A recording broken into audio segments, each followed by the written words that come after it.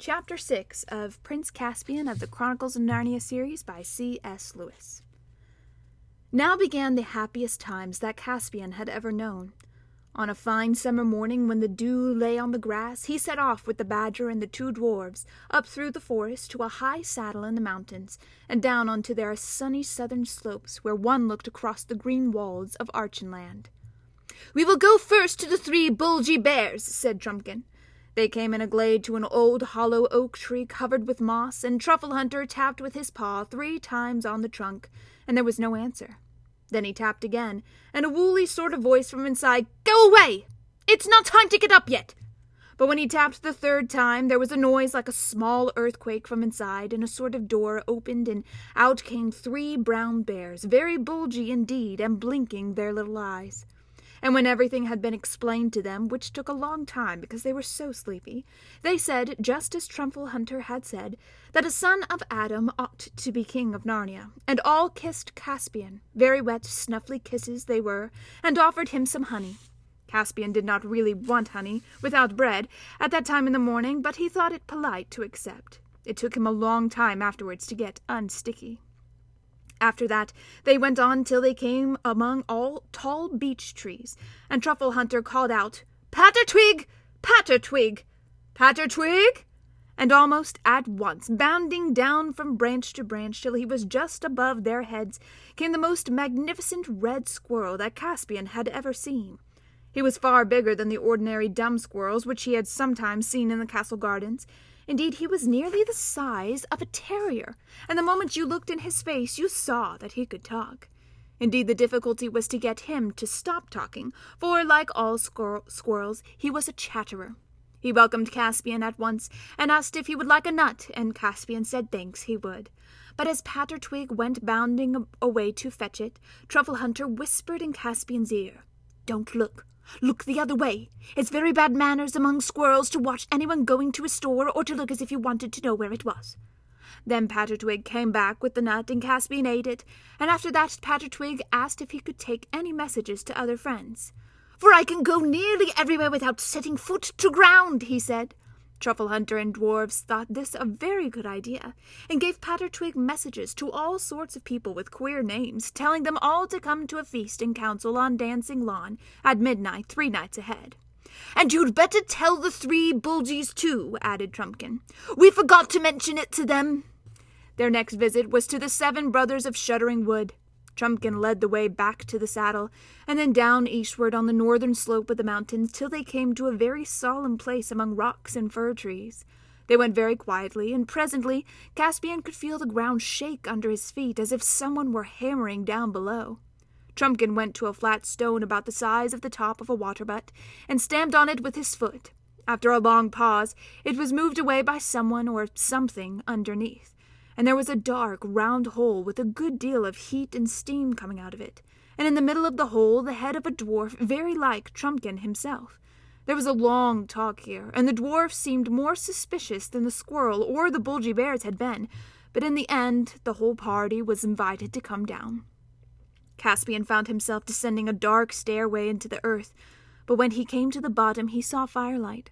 It was the light of a furnace. The whole place was a smithy. A subterranean stream ran past on one side of it. 2 dwarves were at the bellows, another was holding a piece of red-hot metal on the anvil with a pair of tongs.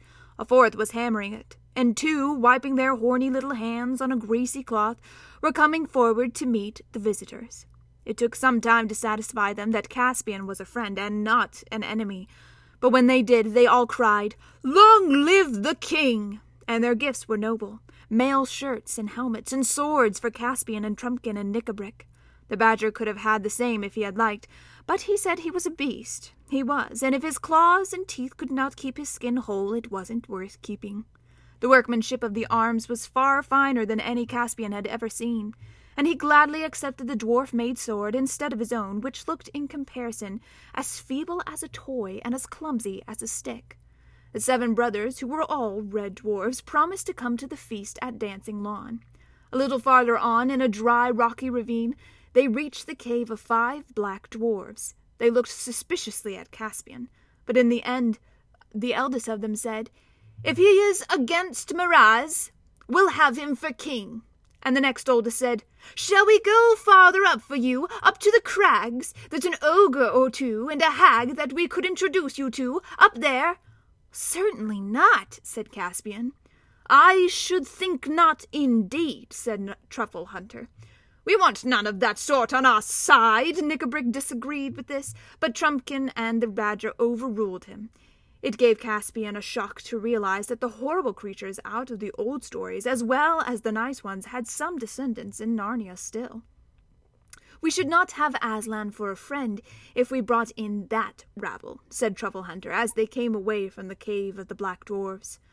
"Oh, Aslan," said Trumpkin, cheerily but contemptuously, "what matters much more is that you wouldn't have me." "Do you believe in Aslan?" said Caspian to Nickabrick. "I'll believe in anyone or anything," said Nickabrick, "that'll batter these cursed Telmarine barbarians to pieces, or drive them out of Narnia. Anyone or anything, Aslan or the White Witch, do you understand?" "Silence, silence," said Truffle Hunter. "You do not know what you are saying. She was a worse enemy when Miraz and all his race." "Not to dwarfs she wasn't," said Nickabrick.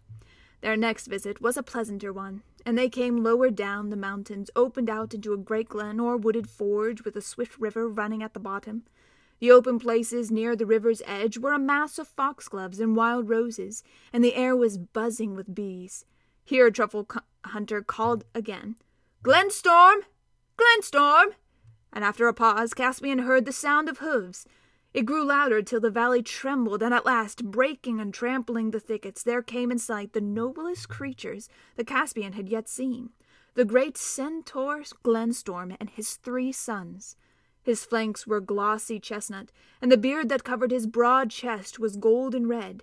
He was a prophet and a stargazer, and knew what they had come about. "Long live the king!" he cried. "I and my sons are ready for war. When is the battle to be joined?" Up till now, neither Caspian nor the others had really been thinking of a war. They had some vague idea, perhaps, of an occasional raid on some human farmstead, or of attacking a party of hunters, if it ventured too far into these southern wilds. But in the main, they had thought only of living to themselves in woods and caves, and building up an attempt of old Narnia in hiding. As soon as Glenstorm had spoken, everyone felt much more serious. "Do you mean a real war, to drive Miraz out of Narnia?" asked Caspian. "What else?" said the centaur. "Why else does your majesty go clad in mail and girt with sword?" "Is it possible, Glenstorm?" said the badger. "The time is ripe," said Glenstorm. "I watch the skies, badger, for it is mine to watch as it is yours to remember. Tarva and Alambil have met in the halls of high heaven, and on earth the son of Adam has once more risen to rule and name the creatures. The hour has struck. Our council at the dancing lawn must be a council of war." He spoke in such a voice that neither Caspian nor the others hesitated for a moment. It now seemed to them quite possible that they might win a war, and quite certain that they must wage one. As it was now past the middle of the day, they rested with the centaurs and ate such food as the centaurs provided, cakes of oaten meal and apples and herbs and wine and cheese. The next place they were to visit was quite near at hand, but they had to go a long way round in order to avoid a region in which men lived. It was well into the afternoon before they found themselves in level fields, warm between hedgerows. There Truffle Hunter called at the mouth of a little hole in a green bank, and out popped the last thing Caspian expected, a talking mouse. He was, of course, bigger than a common mouse, well over a foot high when he stood on his hind legs, and with ears nearly as long, though broader, than a rabbit's. His name was Reepicheep, and he was a gay and martial mouse. He wore a tiny little rapier at his side, and twirled his long whiskers as if they were a mustache. "There are 12 of us, sire," he said, with a dashing and a graceful bow, "and I place all the resources of my people unreservedly at your majesty's disposal." Caspian tried hard, and successfully, not to laugh, but he couldn't help thinking that Reepicheep and all his people could very easily be put in a washing basket and carried home on one's back. It would take too long to mention all the creatures whom Caspian met that day. Clodsley Shovel the mole, the 3 hard-biters, who were badgers like Truffle Hunter, Camillo the hare, and Hogglestalk the hedgehog, They rested at last beside a well at the edge of a wide and level circle of grass, bordered with tall elms which now threw long shadows across it, for the sun was setting, the daisies closing, and the rooks flying home to bed. Here they supped on food that they had brought with them, and Trumpkin lit his pipe. Nickabrick was not a smoker. "Now," said the Badger, "if only we could wake the spirits of these trees and this well, we should have done a good day's work." "Well, can't we?" said Caspian. "No," said Truffle Hunter. "We have no power over them. Since the humans came into the land, felling forests and defiling streams, the dryads and naiads have sunk into a deep sleep. Who knows if ever they will stir again? And that is a great loss to our side. The Telmarines are horribly afraid of the woods, and once the trees moved in anger, our enemies would go mad with fright, and be chased out of Narnia as quick as their legs could carry them." "What imaginations you animals have," said Trumpkin, who didn't believe in such things. "But why stop at trees and waters? Wouldn't it be even nicer if the stones started throwing themselves at old Miraz?" The Badger only grunted at this, and after that there was such a silence that Caspian had nearly dropped off to sleep when he thought he heard a faint musical sound from the depth of the woods at his back. Then he thought it was only a dream, and turned over again. But as soon as his ear touched the ground, he felt or heard, it was hard to tell which, a faint beating or drum. He raised his head. The beating noise at once became fainter, but the music returned, clearer this time. It was like flutes. He saw the Truffle Hunter was sitting up, staring into the wood. The moon was bright. Caspian had been asleep longer than he thought. Nearer and nearer came the music, a tune wild and yet dreamy, and the noise of many light feet, till at last out from the wood into the moonlight came dancing shapes such as Caspian had been thinking of all his life. They were not much taller than dwarfs, but far slighter and more graceful. Their curly heads had little horns. The upper part of their bodies gleamed naked in the pale light, but their legs and feet were those of goats. "Fawns!" cried Caspian, jumping up, and in a moment they were all round him. It took next to no time to explain the whole situation to them, and they accepted Caspian at once. Before he knew what he was doing, he found himself joining in the dance. Trumpkin, with heavier and jerkier movements, did likewise, and even Truffle Hunter hopped and lumbered about as best he could. Only Nickabrick stayed where he was, looking on in silence. The fawns footed it all round Caspian to their reedy pipes. Their strange faces, which seemed mournful and merry all at once, looked into his. Dozens of fawns, Mentius and Obentius and Dumnus, Volans, Volatinus, Gerbius, Neminius, Nausis, and Osins. Pattertwig had sent them all. When Caspian awoke next morning, he could hardly believe that it had not all been a dream, but the grass was covered with little cloven hoof marks.